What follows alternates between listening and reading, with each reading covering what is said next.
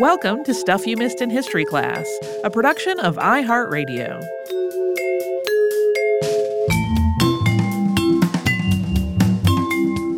Hello and welcome to the podcast. I'm Tracy V. Wilson. And I'm Holly Fry. Today we are going to talk about Operation Paperclip, which is also known as Project Paperclip. And this was the U.S. effort to bring German scientists to the United States after World War II. And to be clear, the U.S. was definitely not the only allied nation doing this. As examples, the UK and France and the Soviet Union all had their own programs to try to exploit German scientific and engineering knowledge after the war. But in most cases, those other programs involved specialists and researchers who were either working in occupied Germany or they were sent back to Germany after a few years of supervised work in another country. But for the United States program, a lot of the people who were part of it ultimately became permanent residents or citizens of the U.S., and this included people who were ardent Nazis or who had committed war crimes. A lot of the time, the rocket scientists are the ones who get the most discussion around this program today. So people like Wernher von Braun, who developed ballistic missiles for the U.S. Army before joining the space program at NASA.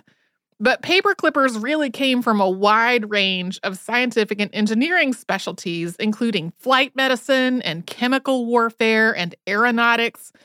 They worked in military and in civilian roles. It was like every layer of American industry and the military-industrial complex.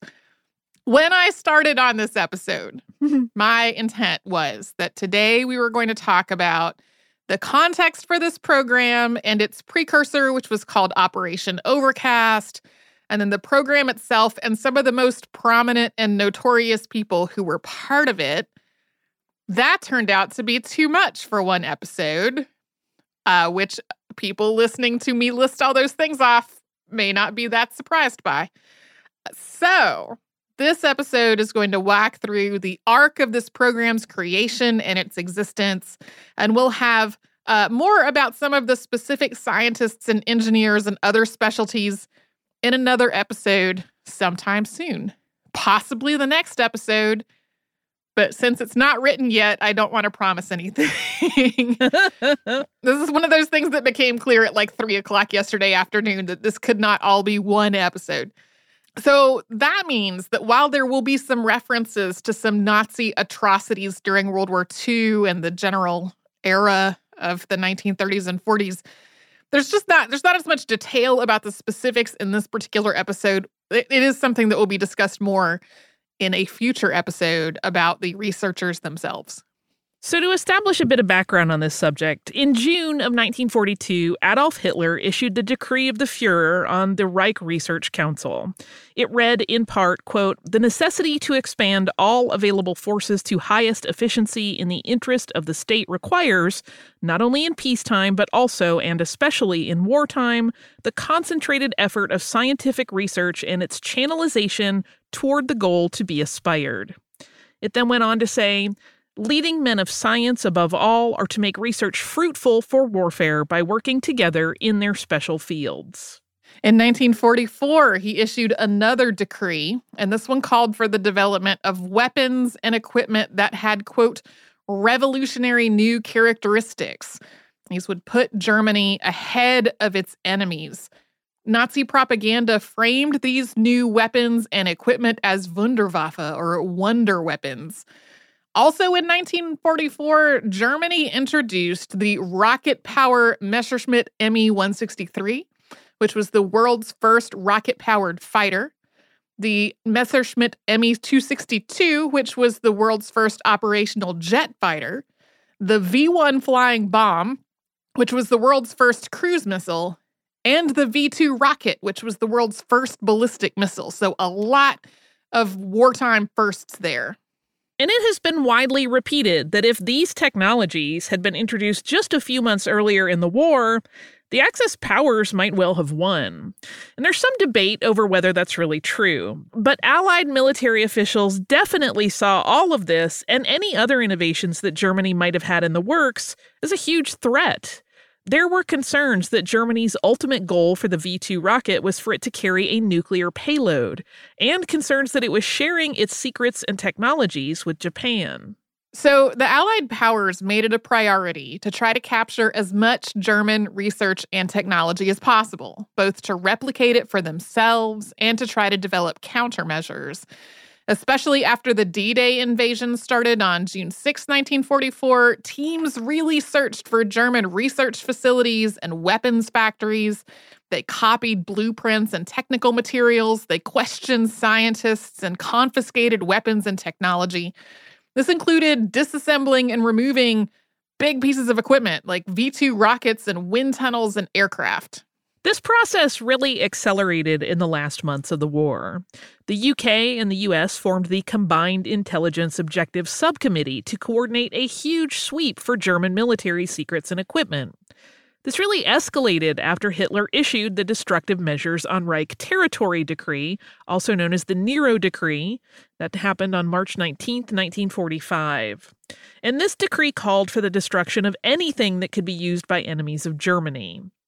British and American units became increasingly competitive as they tried to capture resources before Germany could destroy them, and before Soviet forces who had similar objectives could move into an area. Yeah, in some cases, it was literally an area that the Soviets were supposed to be occupying. But British or American forces or both together would be like, we got to get as much of this stuff ourselves as possible before they get here. As all of this was happening, military officials also started to shift their focus a little bit, because no matter how many blueprints or technical manuals or formulas or actual pieces of technology they managed to secure, and no matter how many specialists they interviewed, that still wouldn't be the same as having ongoing access to the minds behind all of this stuff. So the Combined Intelligence Objectives Subcommittee started developing lists of people to target and bring in for more long-term work. Initially, there was a blacklist of targets of military value and a gray list of targets of, quote, vital post-war interest, but those people were not of immediate military value. Often, though, these lists are kind of lumped together as just the blacklist. One source for the names on these lists was a document prepared by senior Gestapo officer Werner Osenberg, who supervised the planning office of the Reich Research Council. He had compiled a list of about 15,000 names, part of which was discovered in an unflushed toilet in March of 1945. When Osenberg himself was captured, he surrendered the entire list, along with documents that detailed the qualifications of the people on that list and other documents related to the German war effort.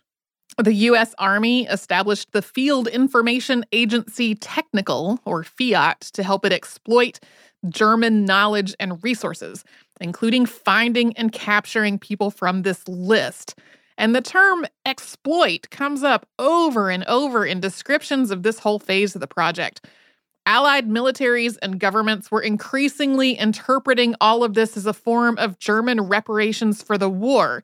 And German scientists, engineers, technicians, and researchers were all resources to exploit as part of those reparations.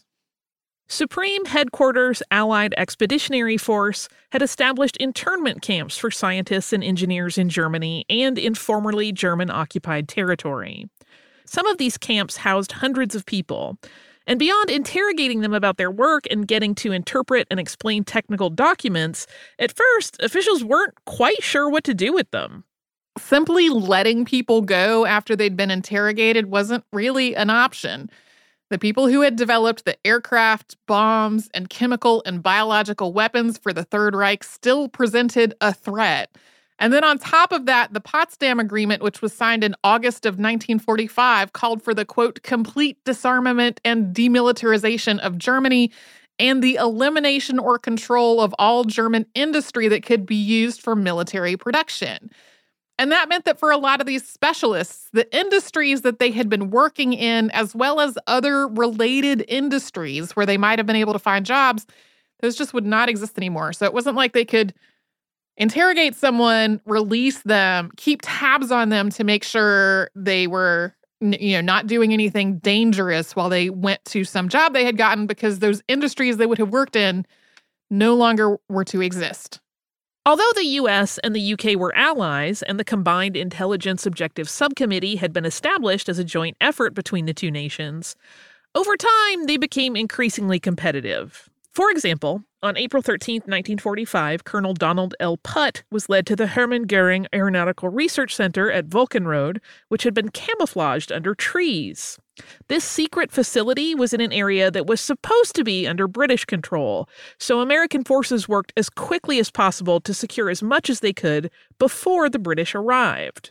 Yeah, this kind of stuff led to various toe-stepping, basically, from a military perspective, and then the United States having to, work with Britain to say, okay, we took all these V-2 rockets that you were supposed to get access to, so we will work with you to figure out how they work and to launch some so you can see how they work. Some of this was specifically focused on trying to secure information and weapons that could be useful in the war in the Pacific, which was still ongoing. On April 22nd, 1945, the U.S. Army Air Forces Intelligence Service launched Operation Lusty, which stood for Luftwaffe Secret Technology. And that was to secure technical and scientific intelligence that could be used in the war against Japan. The U.S. started copying German munitions that had been used against Britain during the Blitz. By the time Germany surrendered on May 8th of 1945, the U.S. had captured most of Germany's most respected aircraft engineers. 2 days later, Allied forces intercepted the German submarine U-858, which surrendered in Delaware on May 14th. It was carrying civilian engineers to Japan, along with advanced weaponry and supplies, including an entire disassembled aircraft. Among its cargo were 1,200 pounds of uranium oxide. This was most likely meant to be used for aircraft fuel, but it raised fears of the possibility of nuclear weapons development. So this made the ongoing exploitation of German researchers more urgent, and officials started to question whether some of this work might be done more effectively in the United States. Although it was generally agreed that exploiting German researchers in Germany was vital and was generally ethical, the idea of bringing people into the U.S. was a lot more controversial.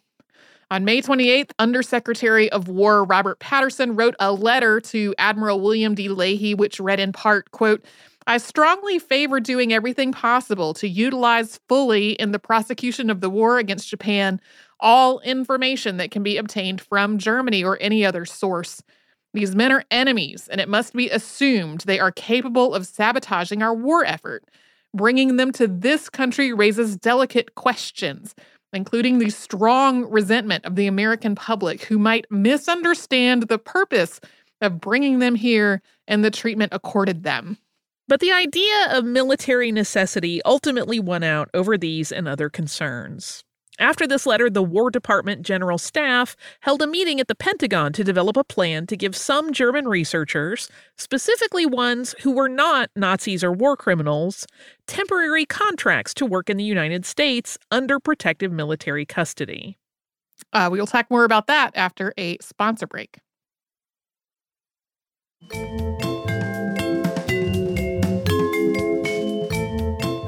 The first project to bring German scientists to the U.S. to work under a temporary contract was called Project Overcast, and it was launched on July 20th, 1945. Under this program, German specialists and researchers would be brought to the U.S. where they would temporarily work under military supervision before eventually returning to Germany. Each person assigned a contract was supposed to undergo a background check to confirm that they were not an ardent Nazi. Like the word exploit, that phrase ardent Nazi is a term that comes up a lot in documents about Operation Paperclip and its related programs. Officials recognized that under Adolf Hitler, Germany had been a single-party dictatorship, and that at least some involvement with Nazism was essentially mandatory for non-Jewish Germans. The researchers who the U.S. saw as the most skilled and important were, of course, seen the same way by the Nazis. So in many cases, they had been targeted for leadership roles and rewarded with honors and awards that were bestowed by the party. Some people who joined the party also did so out of a sense of self-preservation or even opportunism. So with all this in mind, the general conclusion among American military authorities was that it was just not feasible to restrict anyone who had any connection at all to the Nazi Party. That would leave them with no researchers to exploit. Instead, the focus was on banning ardent Nazis. And ardent Nazis were described as people who had joined the Nazi Party before Hitler declared himself Führer, people who were leaders in the party or in one of its affiliated organizations like the SS or the SA, people who had been convicted in a post-war denazification court, or people who had been accused or convicted of war crimes. This process involved interviews, examining people's records, and confirming that they were not on the Central Registry of War Criminals and Security Suspects. That's also known as the CROCAS list. This list was described as, quote, an unwieldy monster archive. It was often vague, it was full of undocumented allegations, there was a lot of hearsay.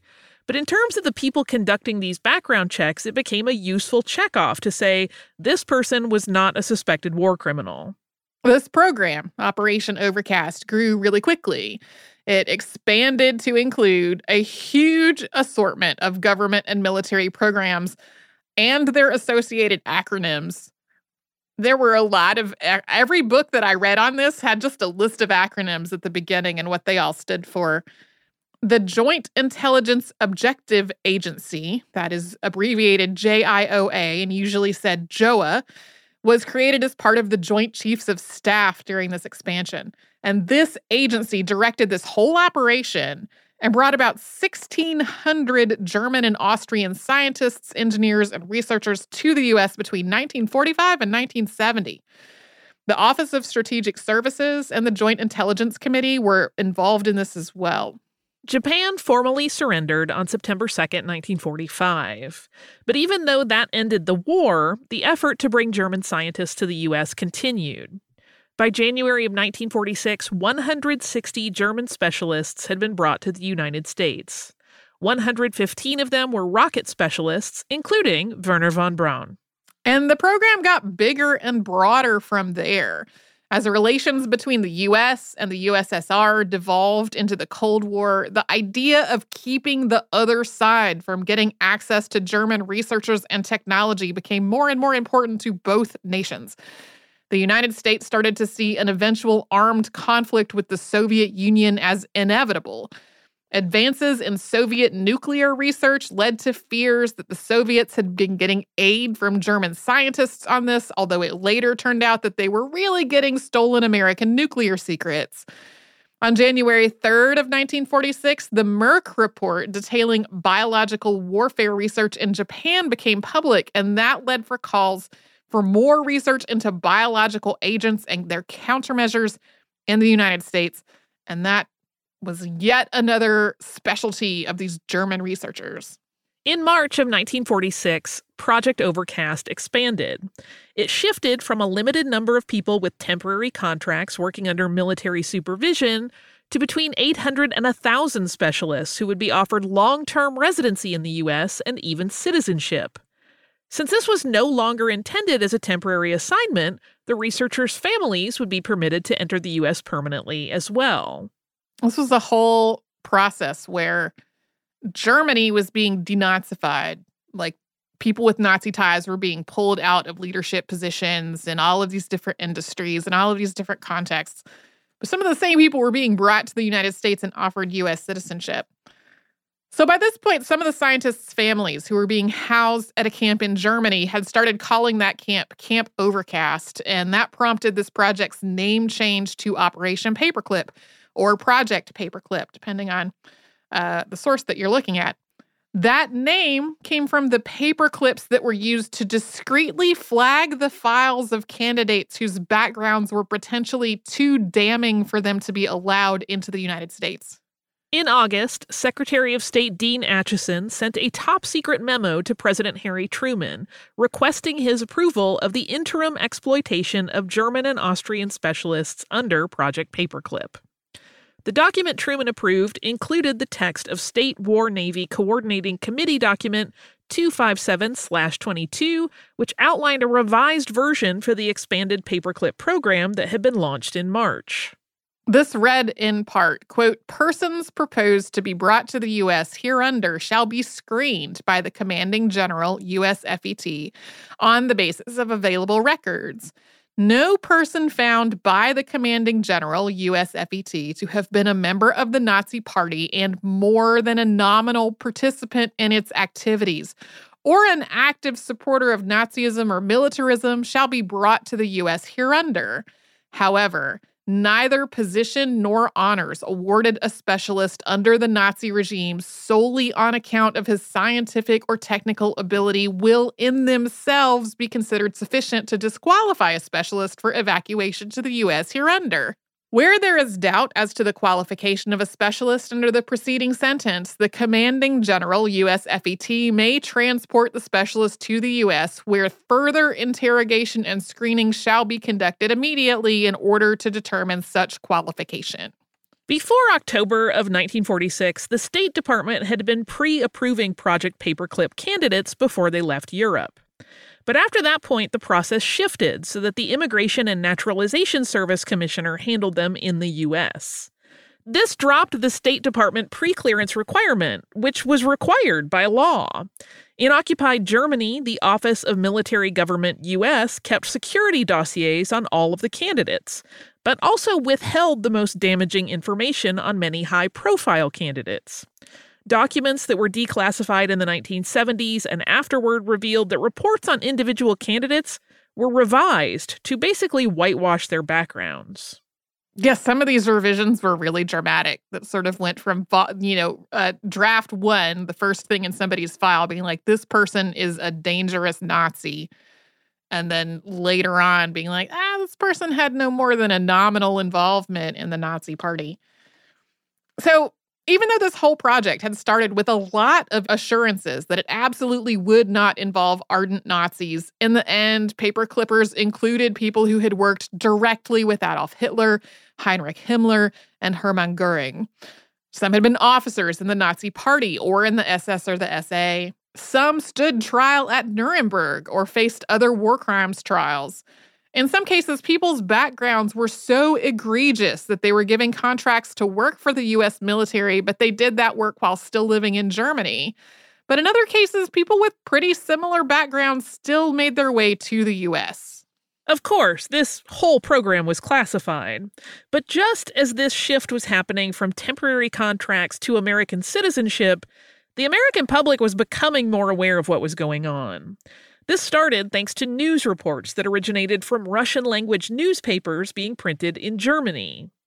Soon, publications like the New York Times and Newsweek were reporting on German researchers, some of them Nazis, being brought to the U.S. and offered citizenship. The War Department tried to respond to all this with its own favorable propaganda about the program. So the whole idea of no, we're only bringing the good Germans here. Interviews with hand-picked scientists who were doing relatively neutral and wholesome-seeming work. Of course, this all had to totally sidestep the fact that many paperclippers had been Nazis, and even if they had not been ardent, their work during the war had still contributed to, or at the absolute very least, been complicit in the German war effort. This work had been involved in the deaths of Allied personnel and the widespread atrocities of the Holocaust. There had been critics of this program within the government and the military from the beginning.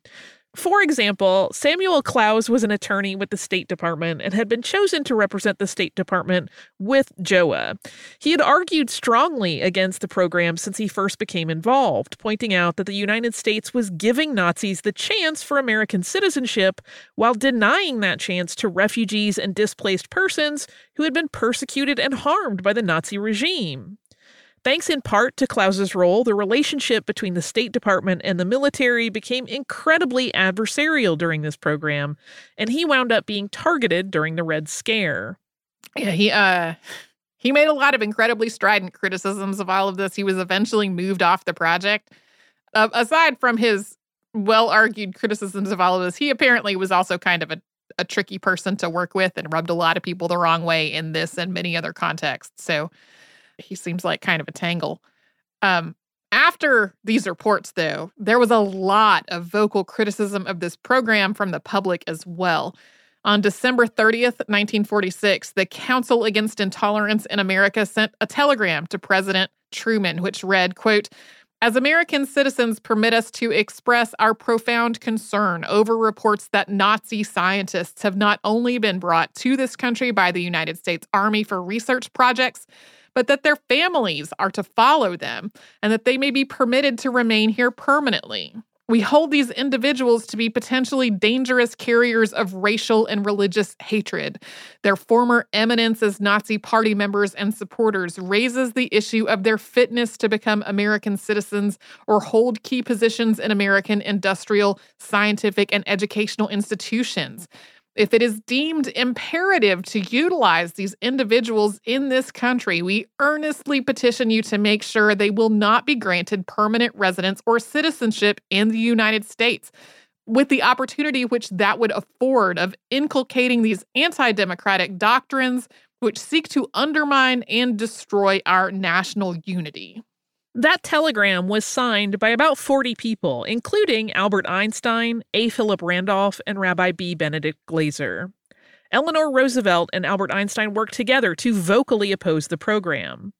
Other organizations that spoke out against it included the NAACP, the Society for the Prevention of World War III, and the Federation of American Scientists, whose statement described the program as, quote, "an affront to the people of all countries who so recently fought beside us, to the refugees whose lives were shattered by Nazism, to our unfortunate scientific colleagues of former occupied lands, and to all of those others who suffered under the yoke these men helped to forge."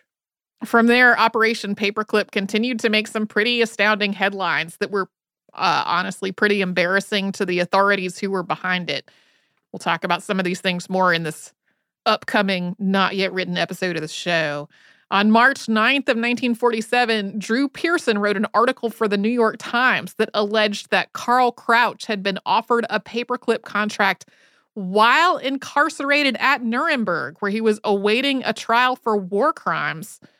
Crouch was ultimately convicted of enslavement and crimes against humanity.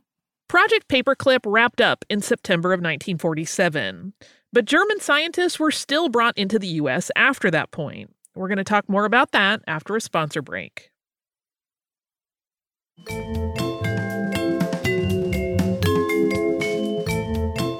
Project Paperclip, also known as Operation Paperclip, formally ran from March of 1946 to September of 1947, building on its precursor Operation Overcast, as we talked about earlier.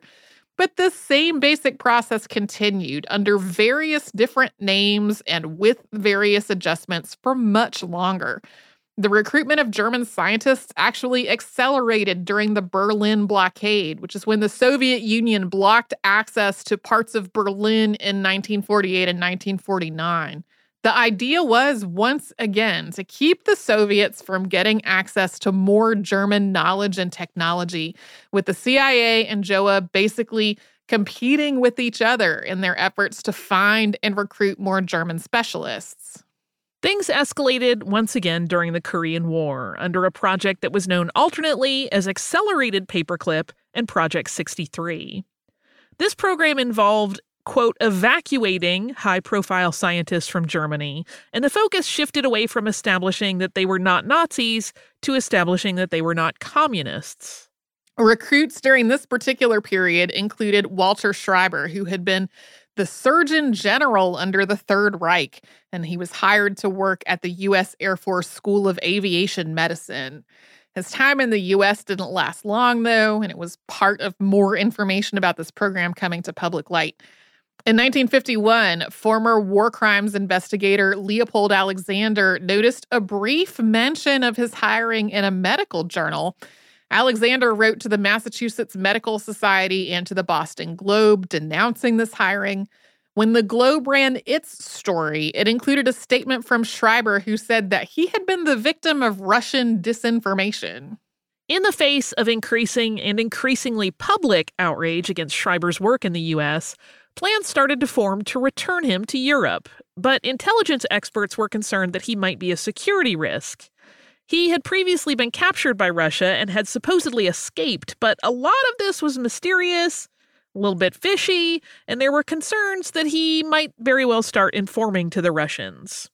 At the same time, American officials were concerned that he also presented a security risk if he remained in the United States, since he had extensive knowledge of all the other paperclippers who had been high-ranking and ardent Nazis. Basically, they were afraid he would blow their cover. Eventually, the U.S. paid for his passage to Argentina, where he had family, and which had already become home to a community of high-profile Nazi officials. He was also given an undisclosed allowance. In the 1950s, other Allied nations that had been working with German researchers within their own borders generally started returning those researchers to Germany. But in the U.S., most were on the path to becoming citizens. In fact, 90% of the Germans who were brought to the U.S. between 1945 and 1952 ultimately became U.S. citizens. And even though the details of the program were still classified, it had really become something of an open secret. I mean, the War Department had this whole propaganda campaign about these being the good Germans only. When the Soviet Union launched the satellite Sputnik in 1957, Bob Hope joked that it meant that, quote, their Germans were better than our Germans. Bob Hope is just one of the people that this quote has been attributed to. Sometimes it's their German rocket scientists were better than our German rocket scientists.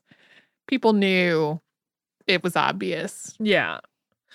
In 1959, Lieutenant Colonel Henry Whalen became deputy director of JOA, which was still overseeing this work. He was also spying for Russia, something that went undetected until 1963. When the FBI investigated, it became clear that he had handed over or destroyed a lot of files related to Project Paperclip, so at least some of the details about all of this may never be known.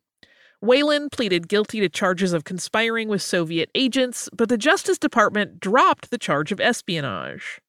By the time Whalen's espionage was uncovered, JOA had actually been disbanded. That happened in 1962. And a few years after that, people started combing through the details of what had happened during and after the war.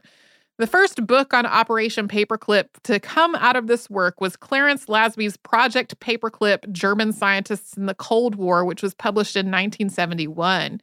At that point, though, most of the documents related to the program were still classified, and Lasby's general conclusion was that authorities had screened everyone, but that a few ardent Nazis had unfortunately managed to evade detection. Criticism of the Paperclip program and its successors had been ongoing through all these years, but public interest reached another peak in 1978 after NBC aired a miniseries on the Holocaust. In 1980, Eli Rosenbaum, who was a student at Harvard Law, was browsing through a bookstore. He picked up both Dora, the Nazi concentration camp where modern space technology was born and 30,000 prisoners died, by Jean Michel, who was imprisoned at the camp, and The Rocket Team, which traced the history of the V-2 rocket. And in reading these books, he connected the V-2's development with the use of slave labor from the concentration camp. So when Rosenbaum finished his law degree, he got a job at the Department of Justice in the Office of Special Investigations. The OSI had been established in 1979 to investigate and prosecute Nazi war criminals who were living in the U.S. Rosenbaum convinced the head of the OSI to open an investigation into paperclipper Arthur Rudolph, who designed the Saturn V rocket and had been a big part of the V-2 development team. In addition to coordinating the use of enslaved labor at the German development facility known as Mittelwerk, he had known about and been complicit in, or possibly been actively involved in, atrocities that were committed there. He maintained that he was innocent of these accusations. Rather than stand trial, he renounced his U.S. citizenship in 1984 and returned to Europe after 38 years in the U.S. After this happened, investigative journalists started trying to get more and more information about Operation Paperclip, including through the Freedom of Information Act, which had been signed into law in 1967. In 1985, journalist Linda Hunt broke a story by publishing an article titled U.S. Cover-Up of Nazi Scientists in the Bulletin of the Atomic Scientists. This article read in part, quote, formerly classified documents reveal details of the U.S. military's employment of alleged Nazi war criminals in highly sensitive defense projects. They show that government officials concealed information about many specialists in order to secure their legal U.S. immigration status. The cover-up seems to have stemmed from a belief that U.S. national security would be best served by keeping these Nazi specialists away from the Soviet Union. But it was a direct contravention of the presidential directive which formally set up Project Paperclip. Hunt published a book based on this and other research in 1991. Journalist Tom Bauer had done the same in 1987. Both Hunt and Bauer framed Project Paperclip as a conspiracy. In 1998, the U.S. passed the Nazi War Crimes Disclosure Act, which mandated the declassification of roughly 8.5 million pages of records related to all this. This mass declassification led to the publication of U.S. Intelligence and the Nazis in 2004. A key sentence from its introduction is, quote, granted, some intelligence activities involve a degree of secret and messiness which strain conventional moral standards. But there was no compelling reason to begin the post-war era with the assistance of some of those associated with the worst crimes of the war. Between its establishment in 1978 and its merge with the Human Rights and Special Prosecutions section in 2010, the Office of Special Investigations work led to at least 100 Nazi war criminals being stripped of their U.S. citizenship or removed from the United States. In 2006, OSI legal historian Judith Fagan wrote a 600-page report called Striving for Accountability in the Aftermath of the Holocaust, which detailed both the OSI's efforts to investigate Nazi war criminals and the U.S. efforts to shelter them. After the Department of Justice released an incredibly heavily redacted version in response to a Freedom of Information Act request, former officials leaked the entire unredacted thing to the New York Times. Yeah, I read an article that described this as an incredible cell phone because they had released something that was so incredibly redacted to the point of uselessness that other people were like, well, we're just going to leak the entire thing. In part because of all the information that has been declassified and released in the last few decades, there are various organizations and institutions that are really still wrestling with how to reconcile their own histories with paperclippers and their own connection to the Nazi Party and war crimes. We'll be talking about that, but since that will involve some of the discussion of more specific people who are part of the program in a future episode. It might be the next episode. But since I haven't written it yet, as I said at the top of the show, I don't quite want to promise anything. Do you have a little bit of listener mail? I do have listener mail. This is actually a listener Facebook comment, which I don't think we read a lot of in listener mail because they tend to be a little trickier for us to keep up with than the email, which is just there in the inbox. And this is from Anne, who was commenting on the behind the scenes where Holly and I had been talking about the Tacoma Narrows Bridge. And I talked about how when I was a kid, I would go on road trips with my mom to Western North Carolina. And when we got to the Lynn Cove, we would just turn around before we got to the Lynn Cove Viaduct because we were both scared of heights and my mom didn't want to drive on it and I didn't want to ride on it. And I was like, I assume it's still there. So Anne has left a comment to say, just listen, Tracy, the Lynn Cove Viaduct is indeed still there on the Blue Ridge Parkway. When we used to live in Atlanta, we would drive that section of the Blue Ridge Parkway on our way to family get-togethers in Blowing Rock. As a passenger, it never really bothered me, but I've never driven it. The way it is set up against the side of the mountain, it feels like more of the same curvy mountain roads and less like being on a bridge to me.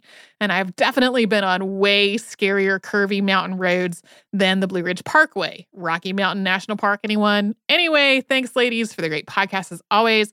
I've listened since the short episode days, not from the very beginning, but I found it early enough that listening from the beginning wasn't nearly the chore it would be now. Stuff You Missed in History Class remains one of my favorite podcasts of all the ones I listen to, and I have learned so much about so many things over the years. So thank you, Anne, for this comment.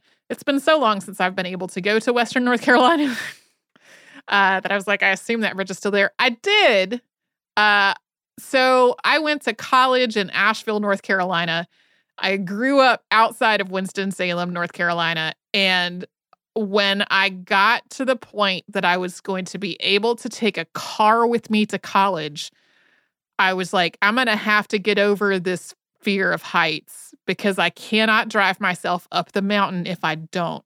So I did eventually drive on the Linco Viaduct myself without my mom.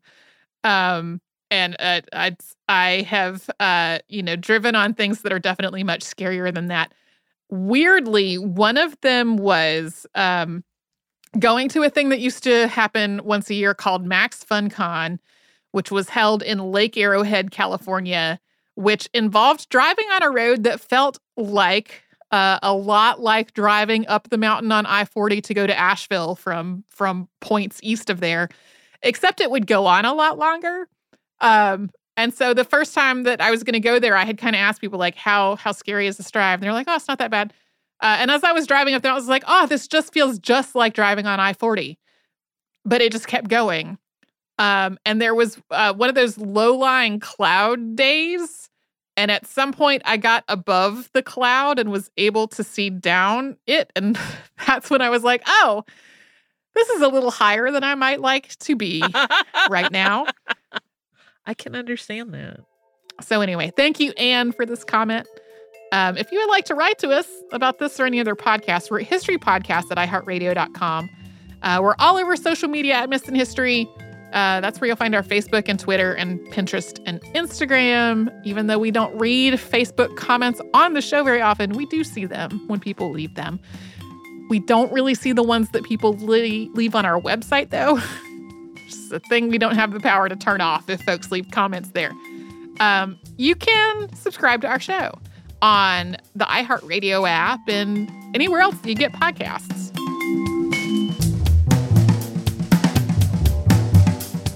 Stuff You Missed in History Class is a production of iHeartRadio. For more podcasts from iHeartRadio, visit the iHeartRadio app, Apple Podcasts, or wherever you listen to your favorite shows.